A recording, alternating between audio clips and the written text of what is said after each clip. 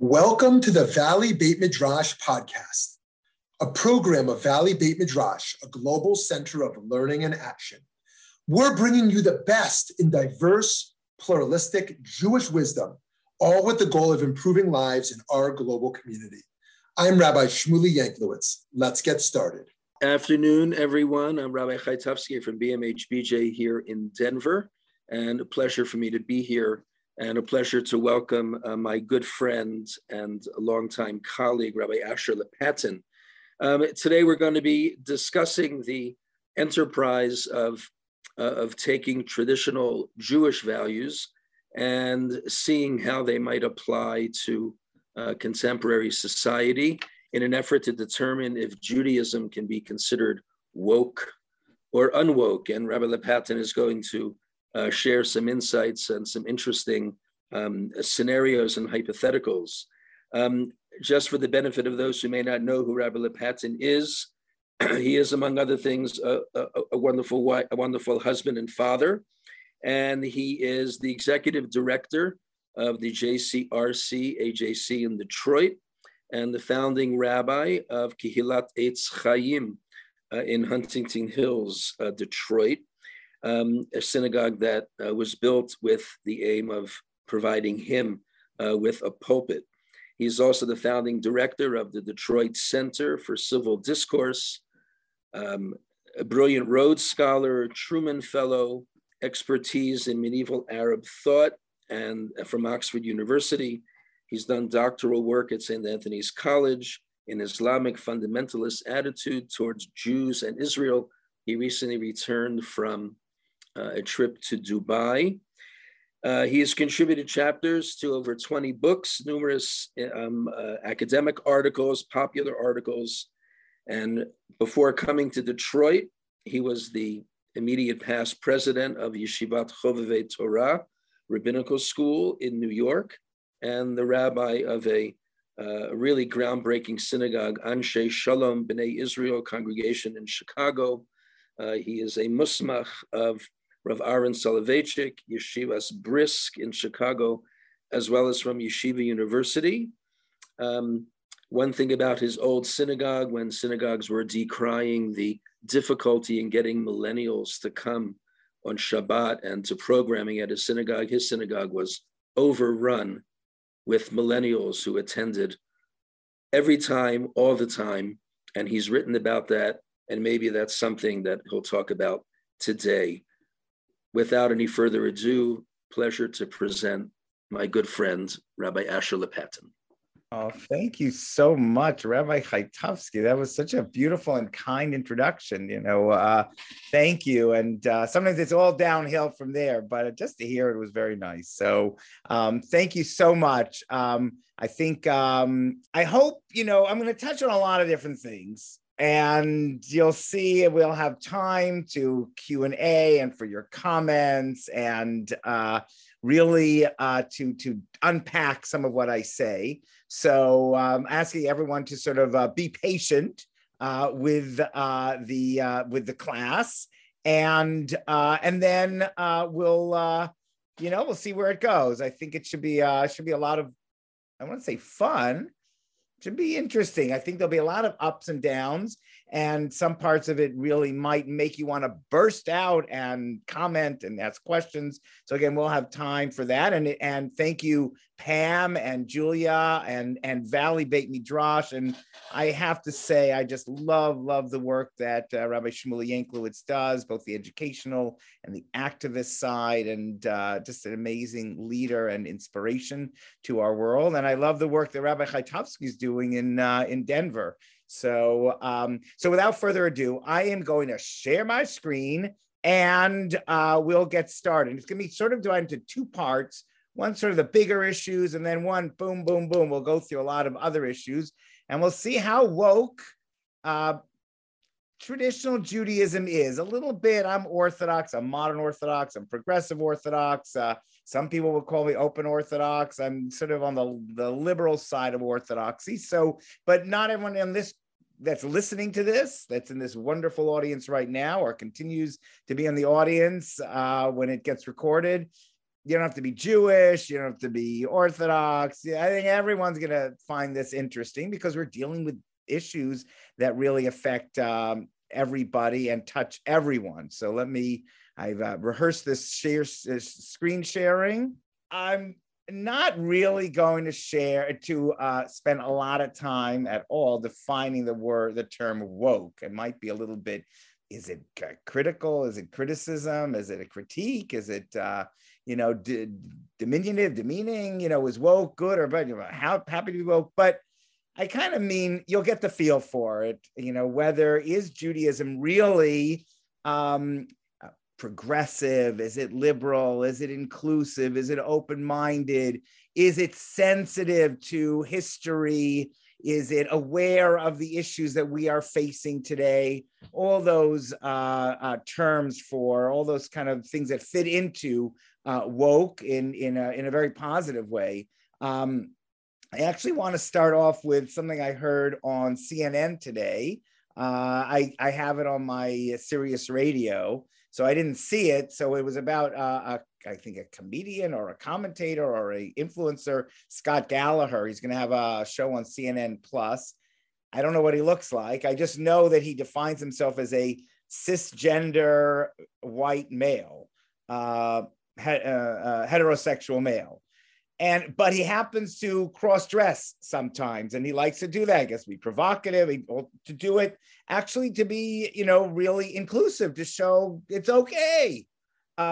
And he was speaking. I guess he was dressed as in women's clothing, and he was speaking to an audience. And someone stood up and said, I find my son is a transgender person, and they find your cross-dressing to be offensive, transphobic, and very hurtful. I don't know why I'm welling up with tears now. I must say that his reaction was incredible because he didn't push back defensively. My wife, Rachel, always says that she knows that when I get defensive, I know I'm wrong. So he didn't push back. He says, you know what? You're sincere, and I hear what you say, and I apologize, and I'm not going to do that anymore. And the amazing thing is that here he thought he was being so woke, let's say, and he found out that he was not being woke. Another area is apparently, this is what I'm told, is that talking about people as Latinx, people, Latinos, Latinas, Hispanics, people using the term Latinx, which I had started to use a lot because it's cool and I think it's inclusive and it doesn't, signify men, women, anything like that. But apparently, a lot of studies have shown that Latinos themselves and Latinas don't like the term Latinx. So it's not always, or they don't use it. It's not always clear what is really woke, what is being inclusive and sensitive and caring and aware of the sensitivities of people. So with that sort of introduction, I wanted to go through, again, a couple of bigger issues that I think really show how Judaism, and again, I'm speaking from a bit of a traditional Orthodox point of view, but Judaism in general, how it struggles with being open-minded and woke and sensitive and progressive, and also being all of this true to what it believes is Judaism, is God's will, is the Torah, is the tradition. Everything that I'm really talking about in this class, I don't believe any one of these folks that I'll be quoting thinks that they are deviating from the tradition. And that, you might get a very different presentation from someone from a different denomination of Judaism or different attitude. All these people are saying, this is what Judaism, God believes, this is what our Torah believes, our tradition believes. And some of it sounds to me, and I see myself on the more progressive side of Judaism, of Orthodoxy, sounds great. And some of it will sound really problematic. So on the positive side that I see, and again, I'm giving a judgment, so sorry. On the woke side, is my Rebbe, Rav Aaron Soloveitchik of blessed memory. And I studied with him in Chicago for several years. And I studied with him and was his assistant, really, in New York when he would fly into Yeshiva University. Rav Aaron Soloveitchik wrote a great book, Logic of the Heart, Logic of the Mind. This is not easy to get, but one of the articles, he has several articles, but one of the articles in this book is civil rights. And you hear a lot of Orthodox thinkers, especially rabbis, saying Judaism doesn't believe in rights, it believes in responsibilities. And it always bothered me. I heard that actually probably in 1984 or something like that, a great lecture that Rabbi J.D. Bleich gave, a brilliant lecturer. And but he was arguing, so that was, I don't know, 40 years ago almost, that Judaism doesn't have rights, it has responsibilities.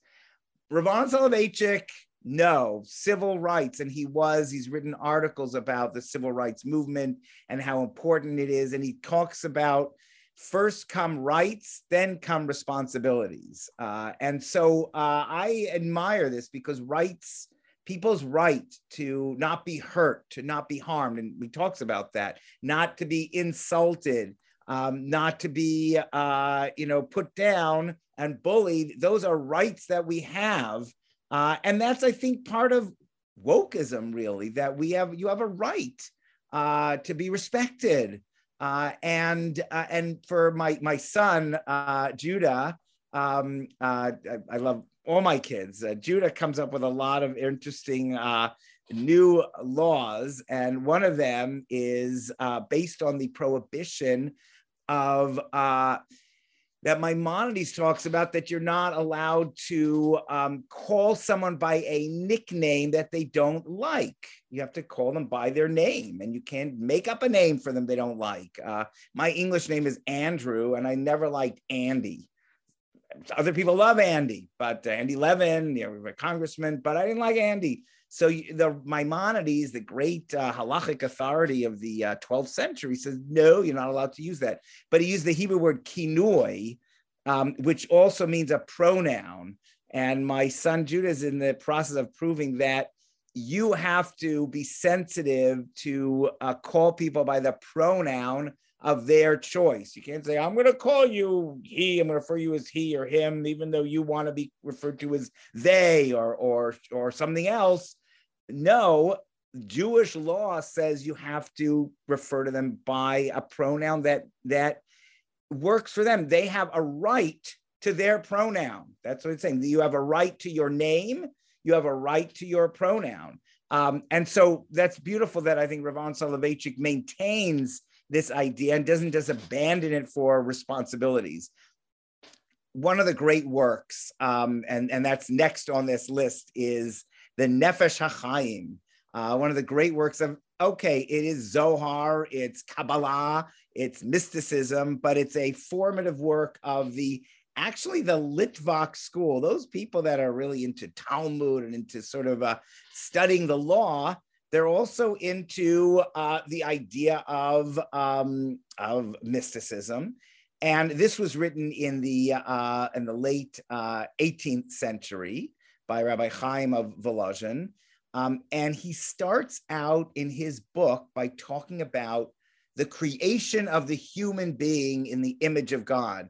I am sure Rabbi Yanklowitz has had Rabbi Yitz Greenberg at Valley Beit Midrash, and imagine maybe Rabbi Chaitovsky might also have had him as a guest, or knows of him very, very well and has studied him, one of the leaders of modern Orthodoxy.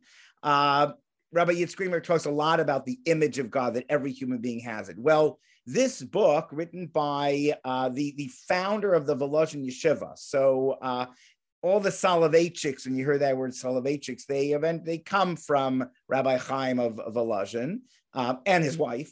But he wrote this book called Nefesh HaChaim, the soul of life. And he starts out by talking about the human being, not about the Jew, but the human being. And it's an answer a bit to a very famous book, Tanya, written by the founder of the Lubavitch Chabad movement, Rav Shneur Zalman of Liadi. That book talks much more particularistic about what the Jews need, and starts with a whole discussion of Jewish concerns about being a Beinoni, being in the middle, and talks about who has a soul. And I don't want to get into Tanya, but it's fascinating that I think I've been told by some of my Soloveitchik teachers that Reb Chaim of Volozhin wrote his book to be pushback to Tanya, to Rav Shneur Zalman Liadi, who was a contemporary.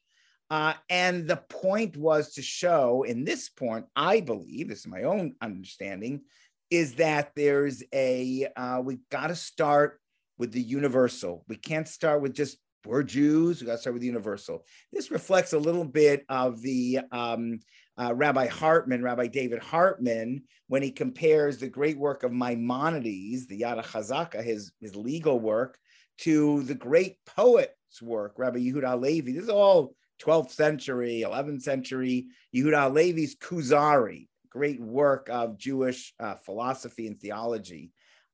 Maimonides has a universalistic view. He has an expansive view. And I'm kind of putting him in the woke category. I mean, I don't know if Maimonides would be happy to be considered woke, but actually Rabbi David Hartman of blessed memory was someone who kind of made us understand that Maimonides is a lot more woke than we might have thought, and a lot more, and he's universalist. And he starts off his book talking about creation, talking about appreciating creation, and the world.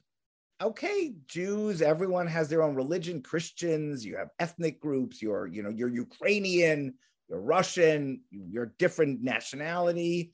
But the more woke view, I think, is, and the view of that helps you be more sensitive to people that might not be part of your circle, is universalism. And that is something that Maimonides talks about versus Rabbi Yehuda Halevi, who starts off talking about the Exodus from Egypt. And that's where he starts. That's the Jewish experience. Of course, others, certainly the African-American community and many others, have seen the book of the Exodus of Egypt as a freedom for all people, but that's not really the way Rabbi Yehuda Halevi sees it. He sees it as a Jewish experience. I had mentioned that I want to look at Caste versus by Isabel Wilkerson versus Bad News by Batya Unger Sargon. That's a little bit of outlier from sort of these classic sources that I'm looking at. But the interesting thing there is, just Batya Unger Sargon, who again also comes as a scion of great Jewish scholarly families from the Netziv, the great Naftali Tzvi Yehuda Berlin, as her great-great-grandfather. She talks about that if we overly I'm going to use this term, it's a little risky, obsess about race, what she sees as obsession. Isabel Wilkerson, it's a powerful book of caste, and it's amazing how she connects race. Isabel Wilkerson, racism against Jews in Nazi Germany versus racism against African Americans, Blacks in America, and the caste system in India. She brings them all together. Very important for a book for Jews in particular to read. But Isabel Wilkerson makes a strong argument that it is about race, and there is that kind of caste system. Batya Unger Sargon says that if we talk too much about race, we're going to forget about inequality in America, which is not necessarily based on race. It's people that are poor people. There are white people that are poor. There are Black people that are poor. And her theory is that by talking too much about race, that is a way of escaping the problems of inequality in America. So that's sort of a question of where Judaism's focus has been much more on inequality. If you read the Psalms of the day that are traditionally said after prayer services, they're all about, a lot of them are about the poor and the weak. And even on the Sabbath, on Shabbat, we introduce the prayers with Matzil Ani Mechazak Mimenu, that a verse that God saves the poor person from someone who is more powerful than they are. So Judaism actually, and this is, we're not going to be able to unpack all this, but Judaism is very much about income inequality and that, and solving that problem, and is probably a little less woke about racial issues. So that's something that Batya Ungar sort of points out, and it's something to think about. Two more big sources, and then I'm going to go into some really exciting things happening in Judaism and in traditional Judaism that make us a little bit woke, and then things that maybe are not so woke. So one of my favorite scholars is Charles Chevelle, classic, almost like iconic book, Nachmanides on the Torah. Iconic means, like an idol, so we can't say iconic, but classic, his commentary, his translation of Nachmanides on the Torah, and he has a critical edition in Hebrew on the great medieval scholar Nachmanides. And it is really Chevelle who makes the argument in Nachmanides that the only reason Judaism talks about saving lives, and the law of Pikuach Nefesh, of saving life in Judaism, is so critical, so important, and pushes away almost every other law, certainly Sabbath and other laws. Nachmanides argues that the only reason we have the law for saving the lives of Jews is because we're told to save Gentiles' lives. So this is, you see it in Leviticus 25. There's a verse, if your kin being in straits comes under your authority and you're held by you as long as, let them live by your sides. Ger vetoshav, the Hebrew is ger vetoshav, the stranger. This translation is, thank you so much for Sefaria, but it's a little bit not exactly what I think Nachmanides is looking at, but it says ger vetoshav, the stranger, not the Jewish convert to Judaism, but the non-Jew, the ger toshav, the non-Jew who lives in your midst, shall live with you. Let them live side by your side. And if you look at Maimonides there, first of all, the meaning is that, and this includes a footnote I included, see my note in Hebrew commentary. This is the correct interpretation of the intent of Ramban. So because, we'll get this in a second, go to the bigger writing. The stranger or the settler, this is like not the settler, today's word, verbiage, but the non-Jew shall be enabled to live with you, it being a positive commandment to support him. And it is from here that we deduce that we are commanded by means of a positive commandment to save life. Now, I think this is one of the most woke things and universal things in the Torah, that the only reason we know to save the life of a Jew and how powerful that is. And again, if you ask any authority, my Rebbe, Rav Aaron Soloveitchik, was always Pikuach Nefesh. If you have any doubt that there's any possible risk to life, you violate almost any commandment and go help them.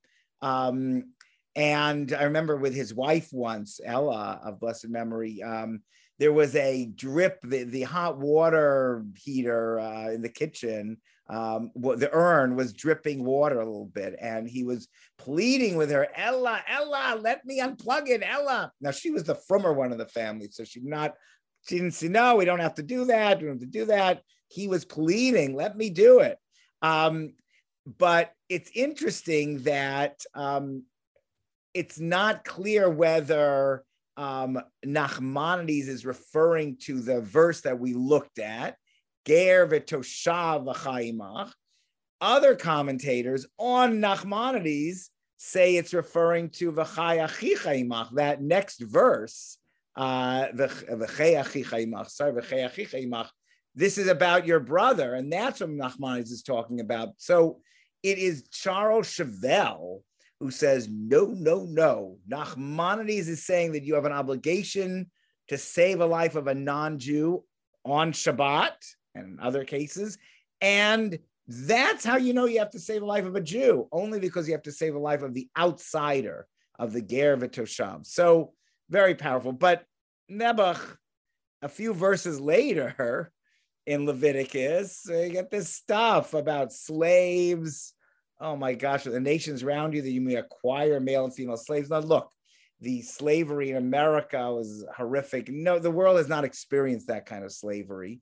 And they were kidnapped and they were killed by coming across. I mean, so many died just horrific conditions on the ships across the Atlantic, but they were kidnapped. So, okay, you could say they weren't acquired, they weren't bought, but these verses are these are not woke verses in Leviticus. And it continues, you may buy them from your children of aliens, their families, they shall become your property. So, Rabbi David Hartman would say, we got to keep these verses in the Torah, but he cringes at these kind of verses. So on the one hand, we got this beautiful Nachmanides interpretation of the verse that says you got to care for the non-Jew like the Jew. It's amazing.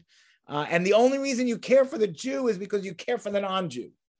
On the other hand, you get these very tough verses that need to be interpreted. And Rabbi Eliezer Berkowitz talks about, I'm not the first person to notice these verses, but certainly not very woke. One other source, and then we'll go to some exciting details that I'm really excited to go into. Rav Menachem HaMeiri, the great Menachem HaMeiri from Péripignan. I didn't know that he was from Péripignan in Provence. Amazing, very powerful. So, the Talmud, the Jewish book of law, really talks about, the rabbis are talking about non-Jews, the idolaters. Can you steal from them? Do you have to return their objects if you find them? If they lose their objects, can you cook for them on the holiday or only to Jews? All these things. So Meiri, and this is Professor Sophie Bigot Goldblum, talks about this in her work, The Universalist from Péripignan. Just love that name of the town. I never knew he came. I knew he came from Provence, but get to pronounce the French like that is a real treat. So indeed, the Meiri's claim to fame is to have attempted to distinguish between Ovdei Kochavim, star worshippers of the Talmud, and his contemporary Gentile neighbors, whose practice and beliefs have little in common with those idolaters, with whose contact with Jews the early rabbis curtailed. So Meiri held that a great number of restrictions and prohibitions that one should maintain vis-a-vis idolaters did not apply to the Christians. There are all sorts of laws of staying away and their houses of worship and how you refer to their houses of worship. There's a whole other question of whether Christianity is idolatry, and many said it's not. There are those that say Hinduism is not idolatry. Rav Daniel Sperber wrote a book on that. But the key thing is the Meiri says, regardless of whether they're idolaters or not, they are civilized people. They have nimusim. In Hebrew, like nimusim are sort of, manners. I don't know. And it's a word in Hebrew. And, early Zionists were not into manners so much in civilization. They rebelled against that. But anyone, and the Meiri talks about those in India, and he's living in the 14th century early, they have manners, they have nimusim, they have laws. And so he really, the particularism and the unwoke parts of the Talmud that talk about the Gentiles and the idolaters in such nasty ways and in such exclusive ways, he says, doesn't apply to anyone today that is civilized. These were primitive people that respected nothing, didn't respect the law. We don't have them anymore, basically. So that's really huge, powerful, I think a woke authority. But let's see how in today's contemporary traditional Judaism, how we rate. Well, it's interesting, and let me go down to actually let's see if we have, I mean, let's look at number 4 first, because we just talked about the Meiri, who happens to say that when it talks about Gentiles, it doesn't refer to today's Gentiles, it refers to other Gentiles. Well, not so much for traditional Judaism. In some ways, yes. For instance, and Rav Moshe Halbertal demonstrates this very powerfully. There's a law about only cooking for Jews on the Jewish holidays, that you're not allowed to cook for a non-Jew. And the Meiri says, no, that's referring to those ancient idolaters that have nothing to do with Gentiles around today. So he's serious about this law. It's not just sort of like a nice philosophy of love everybody, but it's serious. And yet Rav Aaron Soloveitchik, in a great article, again, in this great book on logic of the mind, logic of the heart, logic of the mind, he talks about Jew and Jew, Jew and non-Jew. So on the one hand, I mean, this is beautiful. He was so respectful for people, regardless of race, regardless of religion. It didn't affect him. There was a porter in the airport that he was so kind to and caring for. And he has this idea that Kvod Habriot, didn't make it up, it's in the Talmud, is the logical love towards Gentiles. So you have to have a rational, logical love.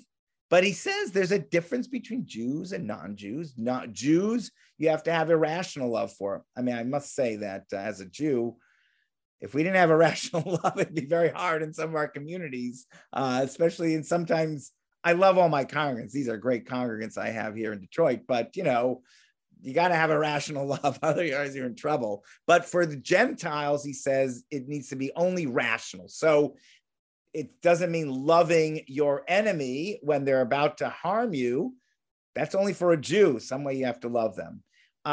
So, is that woke or isn't it? There's again, and well, prohibition on intermarriage. So Meiri and even Professor Halbertal, I don't think anyone says that the Meiri would say that those laws in the Torah and in the rabbinic writings that prohibit Jews marrying Gentiles would not apply to Gentiles today. No one would say that.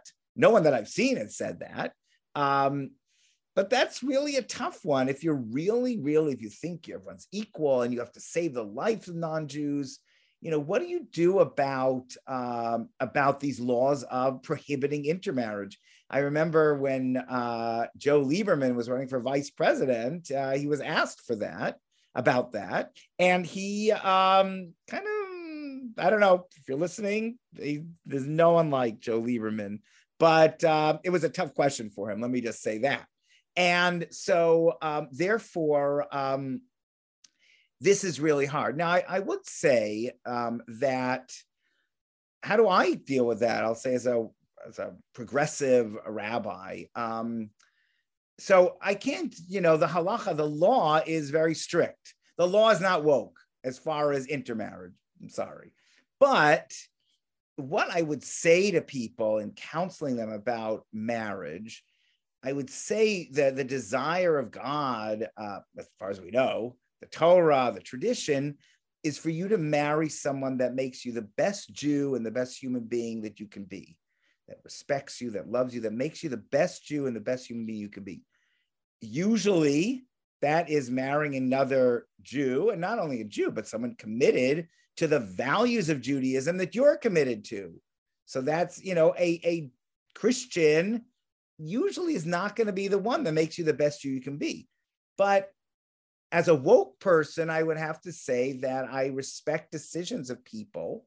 If they say, I'm marrying this person, they're going to let me be the best Jew I can be. They're going to, let's say the children are going to be Jewish and they're going to raise Jewish kids. And again, the law is not woke. I can't say that the law says that's okay, but a general attitude, I think you can say that I can have a respect for people if that is how they are marrying. And that is a woke concept. In other words, like the philosophy of marriage, of marrying only Jews, can be woke, because it can really be that I want you to marry someone who is going to make you the best person you can be. And we can discuss if you're born a Jew, being Jewish, is that the best that you can be? But let's take that as a given. I would, that if you're a Jew and you're born Jewish and raised Jewish, then you're going to be the best human being when you're Jewish, however you interpret that. So then you want to marry someone, you want to have a life partner of that person. Now, really, so I can be a happy camper of all that. And, but then the question really comes when with syncretic marriage, where people are saying, I'm going to raise the kid as both a Jew and a Christian. And that's really hard because actually a lot of, and let's get out of the orthodoxy, a lot of organizations that I think it was one Big Tent Judaism, Rabbi Olitsky, where they're fine, intermarriage, no judgment, we've lost that war, whatever, everyone's intermarried, not everyone, but outside of New York, now orthodoxy, like 80% of Jews are intermarrying, fine, just let's help you make it a Jewish home and make the best of it. But it's really hard, and I was actually looking for literature on this, of this syncretic relationship when one person's made Jewish and one, how do you Jewishly look at the idea of a couple that is raising their kids in two religions? How do you look on that in a positive way? We're not that woke, I don't think. But I should say that in Detroit, Alicia Chandler is working on her doctorate. She's leading the cause. She was a former president of our organization. She's Jewish. She's married to a Catholic. She's leading the cause to sort of, super woke in a sense of they're raising their kids in both religions and showing how that is consistent with Judaism. So I can't really get there, but it's fascinating that she's there. Let me, good, we have like 5 or 10 minutes. So we have a lot of issues here, but I want to call, and they're all so tempting, but let's look at LGBTQ. Let's look at how traditional Judaism deals with it. A lot of people think that it's not very woke, orthodoxy, because a lot of it is sort of like, we'll tolerate you. First of all, we'll let you into our synagogue if you're gay. We're not going to judge you. We judge the action. We don't judge the person, all those kind of things. And I guess that's a level that's better than I think where orthodoxy used to be. But there are that are a little bit more woke. And one of them is Rav Meidan. He has written about this. It's not easy to find, but he has written publicly about this. He has a concept of chaver l'chaim, of someone who is gay, let's say a male person, it could be a woman also, same-sex relationships that he calls, if you really need companionship and you are homosexual, then you can get a chaver l'chaim, a lifetime friend. And at least he has a name for it. He is not in favor of marriage, of gay marriage. He's not in favor of sexual relations amongst these men or women who do it. But he does have at least the concept of not only can you find a life partner, chaver l'chaim, but also you can arrange a shutfut mamon, a partnership, an economic partnership. So look, this is woke, but it is pretty groundbreaking that he is actually, Rav Meidan is the Rosh Hashiva of the Gush Yeshiva. And by the way, it's one of the amazing, it's a very a religious yeshiva, it's a leading yeshiva, but they do have, he has written about this, and okay, I guess it's out there. But so, it's very, on the one hand, you might say that is not woke at all. But on the other hand, I think it's very significant progress, or if you're progressive, it's a good thing. Now, interestingly, this is a fascinating, and we got a few more minutes. We don't have to go into a lot of details, the whole issue of acts between same-sex male couples or female couples, but it's fascinating that in a very strange case, the ultra-Orthodox Beit Din of Yerushalayim, the official court of Jerusalem in a strange case that I actually don't want to give the details of. They ruled that there is no Torah prohibition for any kind of same-sex act, certainly between men, and this would apply to women also, except for intercourse. So, but all other acts are not prohibited from the Torah. They don't even, it's not even clear, rabbinically could be discussed.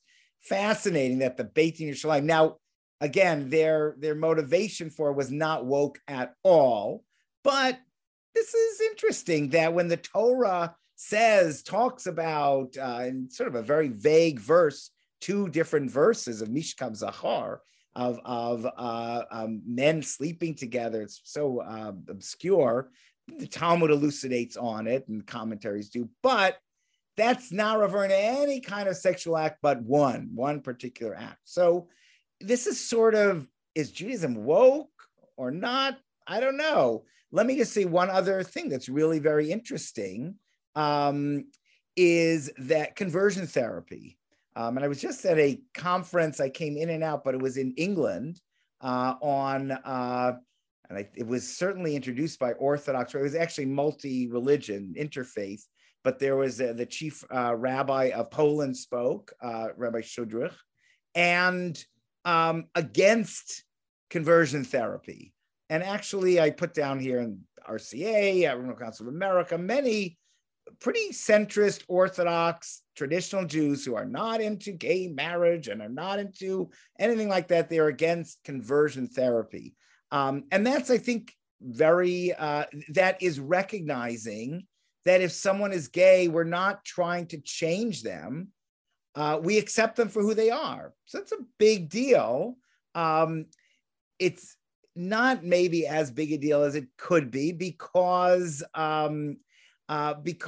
it's not that it's a lot of it is the motivation is that we want to prevent suicide, and we believe that if we do this conversion therapy, a lot of times tragically it leads to suicide. If we don't accept people as they are, it could lead to suicide. So it's kind of like a bidi eved, I would say. It's like an ex post facto, like, Nebuch, what can we do? We can't try to change you because we're afraid you're gonna, harm yourself.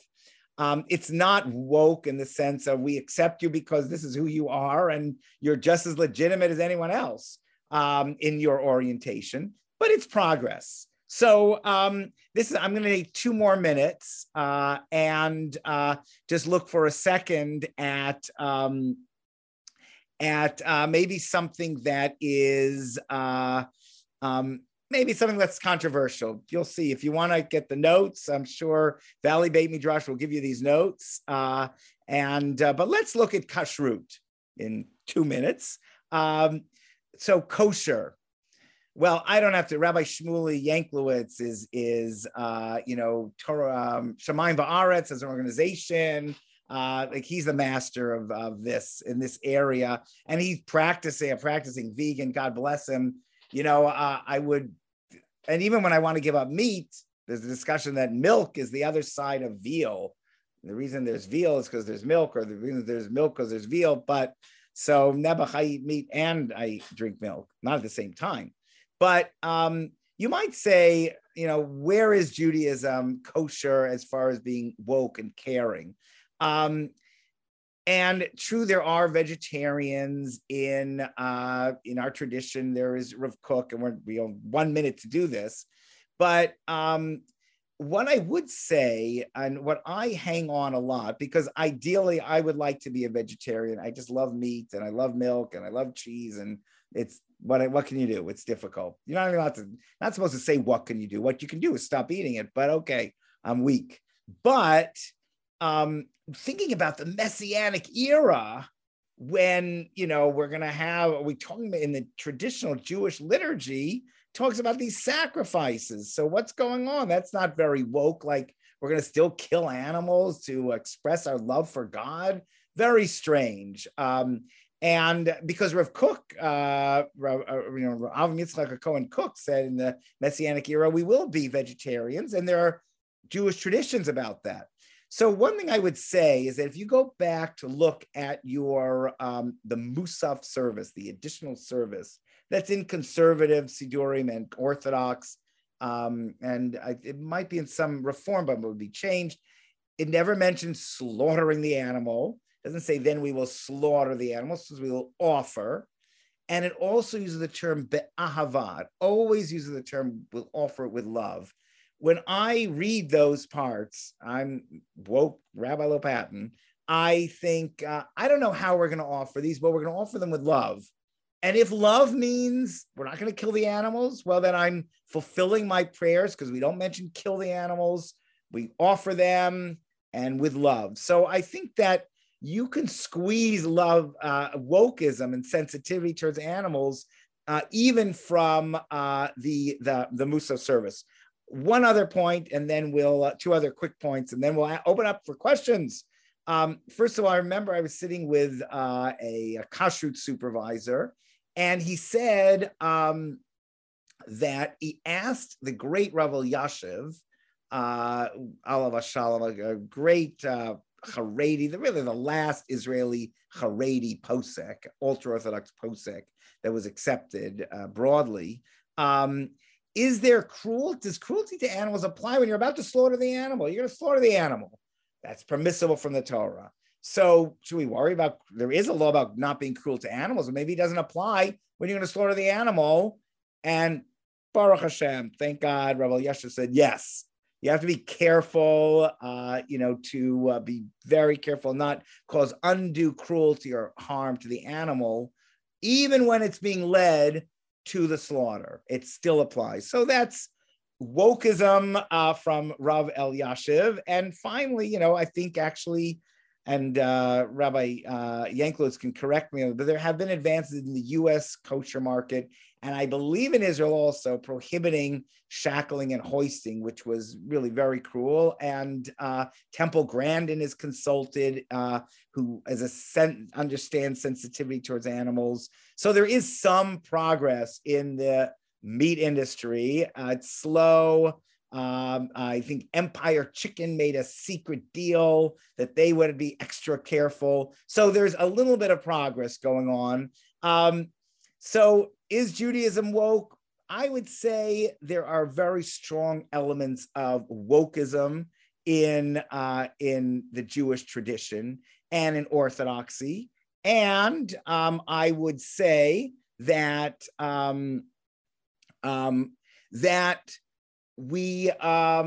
it's a journey. It's a journey. The last comment I see here is, how would you define woke? And I will, Pam, let's open it up, right? So you'll manage the group. Sure, Rav Asher, Yashikar. Yeah, we'd love to hear questions and engagement from folks. So Pam, while we're waiting, should I just go through or I see Rabbi Chaitovsky unmuted. Should we? I did, only because there's someone who asked the question in the chat, and it's one I think that is worth answering. So you didn't define woke at the beginning, right? So how are you? How are you defining woke on the basis of what you presented and applicability to us today? So I think I would define woke as being sensitive. Really, it's about being fully sensitive, in a sense of being awake and fully sensitive to the needs of and concerns and feelings of people and animals around us. And in particular, this term in particular, I would say that being woke has a universalistic quality, that being sensitive to people that are not part of your group. Because you know what I would say, Rabbi Chaitovsky, a lot of times I see that poskim, that Jewish halachic decisors, when they are sensitized to something, they can be incredibly helpful. They can find Jewish law that is incredibly sensitive and flexible. And it's just a question of, are they sensitized to it? So I really say woke is being fully sensitized to something. Now, I do know that I would add one thing to that. I would say being sensitized to something and being so sensitized to that, feeling it so strongly, to have that empathy and sympathy that you're willing to do something about it. So there was a great rabbi, Rav Aaron Lichtenstein Zitzal, one of the great non-Orthodox rabbis of our era, one of the founders of the Yeshivat Har Etzion. So he frequently said, I think it was he said it first, maybe others said before, that, that a lot of times this is my binding of Isaac moment.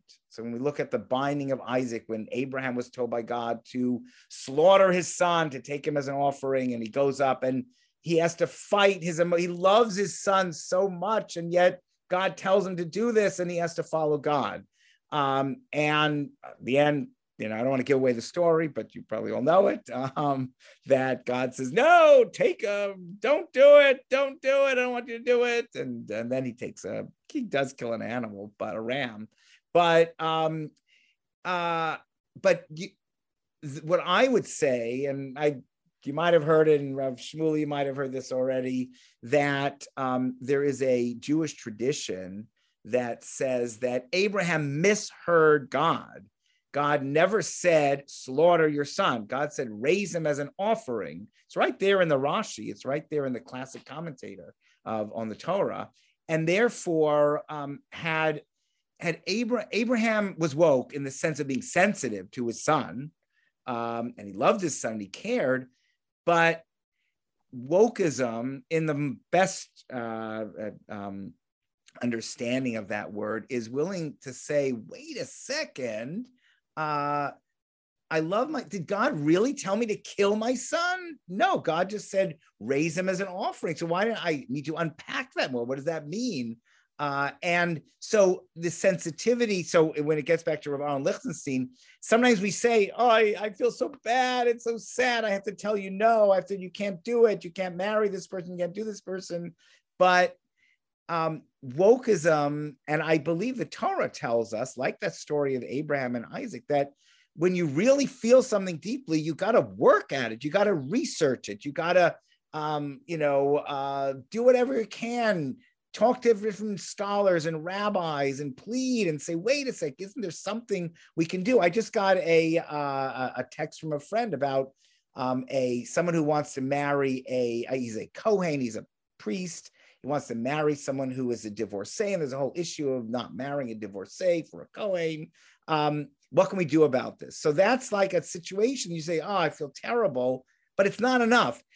There's a great book. Sorry, I'm looking back. The God Who Hates Lies. You got to get this book by Rabbi Hartman, David Hartman, who had that case. And he said in the end, he married them. But I would argue that it's not that we have to say, okay, we're going to change the Torah because I'm woke and I'm sensitive and I'm feeling this person's pain and the Torah is not working for that person. So I'm going to change the Torah or I'm going to ignore the Torah. No, I would say differently. I would say, go back and spend the time and research it and work on it and see what the Jewish tradition really says. So Abraham, look, it's amazing. Abraham, he loved God. He was willing to sacrifice his son, but not taking that away from him. But the tradition says he should have looked a little bit harder and he would have found the answer that God never wanted him to do that. So wokeism is a combination of sensitivity, awareness, empathy, and the desire, the willingness to do something about it. So we have I'll go through these questions, I guess, Pam.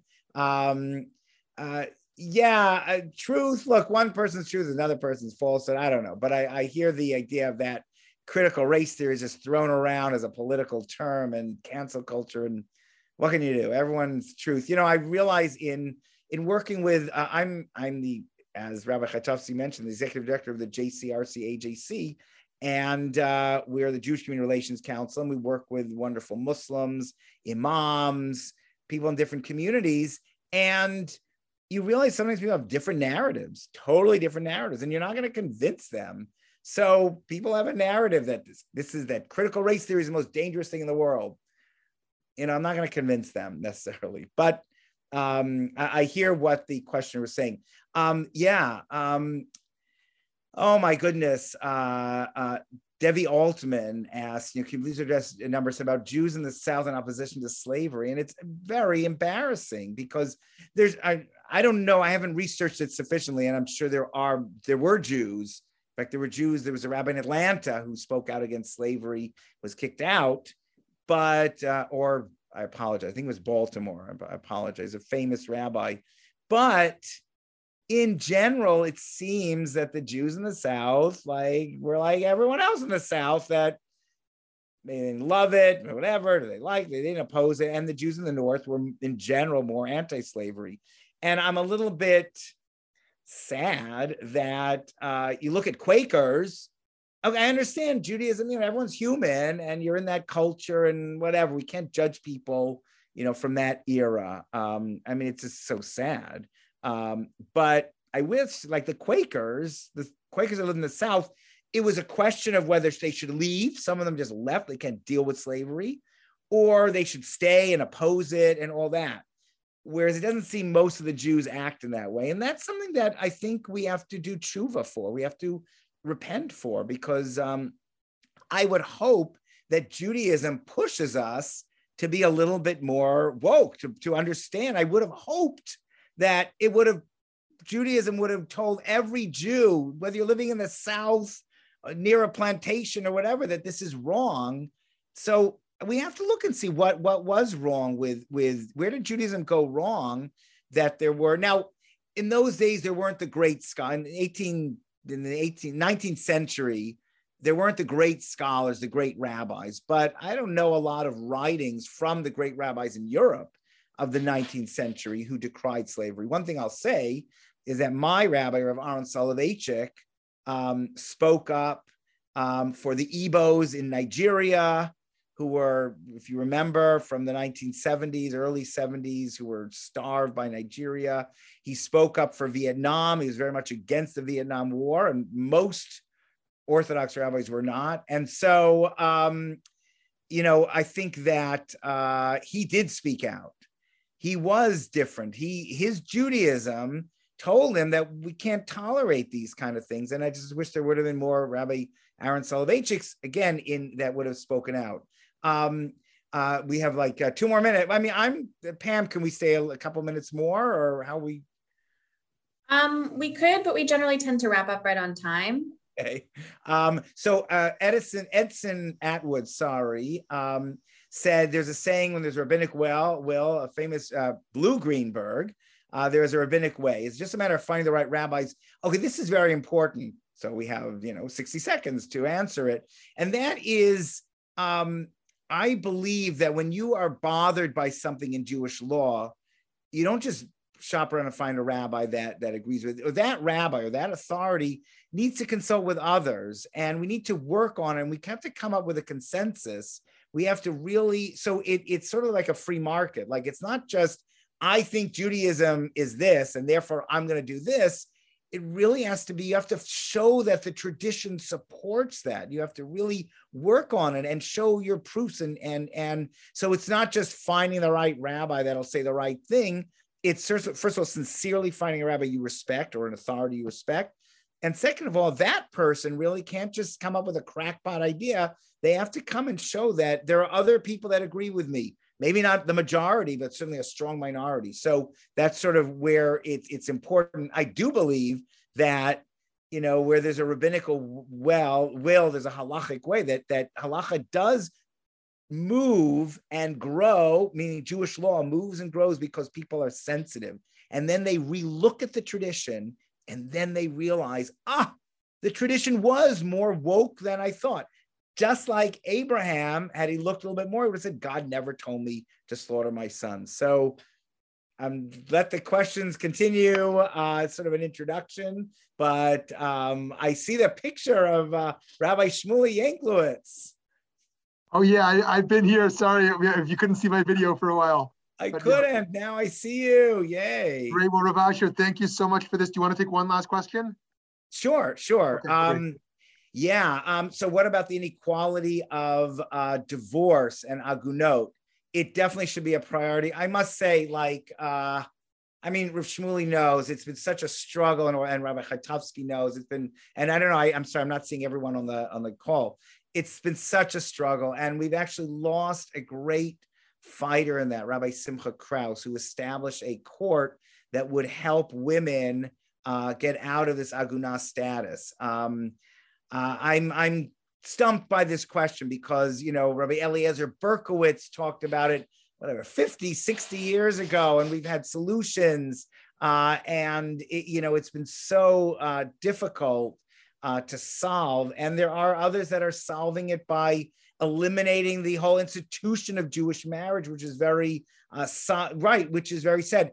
It can be solved. It's really a question of rabbinic will. And I remember when Rabbi Kraus had his Beit Din, I was at Chovei Torah at the time at this mono-Orthodox yeshiva, and I said, we're going to get 100 rabbis to come out and say, we support your court that is basically guaranteeing no woman will be held captive by the husband not granting her a Jewish divorce. And that Beit Din, that court would find a way of doing it. We're going to get 100 rabbis that support you. For some reason, it didn't happen, but I remember going around calling people. I had the names. So there needs to be that rabbinic will. There needs to be that will that not only finds a halachic way, a legal way, because there are, but that there's an acceptance of that. And, other rabbis have been working on it, and there are all sorts of solutions to it, but there just needs to be that will. And by the way, there are also some men where their wives won't give them a Jewish divorce that also have a hard time. So it is a terrible issue, and we love the idea of marriage, so it's very painful. But I won't give up, and I know Rabbi Yanklowitz won't give up, and Rabbi Chaitovsky, and we're all gonna push for that kind of equality. Awesome. Thank you so much. There's so much more to talk about on this incredibly rich topic, and you brought us on so many different levels of this clash and sometimes synergy between tradition and sensitivity towards others, and how those intersect politically. So thank you so much for that. And friends, thank you BMH and Rabbi Chaitovsky for your partnership today. And we're going to learn with Rabbi Joseph Telushkin at BMH in person this Sunday night. We hope you'll join us in Denver if you're out there, and Monday night here in Phoenix with Rabbi Telushkin once again. And if you're not in Phoenix or Denver, you can join us online for both of those and for many other great programs. So thank you all so much for joining us, and have a great rest of your day. Thank you so much, and a great Pesach. Chag Kasher v'Sameach. Thanks for joining us for this episode of the Valley Beit Midrash podcast. Remember that you can join our email list at valleybeitmidrash.org to stay up to date on new programs, learning opportunities, and more ways to stay connected. If you enjoyed learning with us today, support our work by making a donation at valleybeitmidrash.org/donate. Join us next time as we continue to work together to build a better world. Thanks for listening.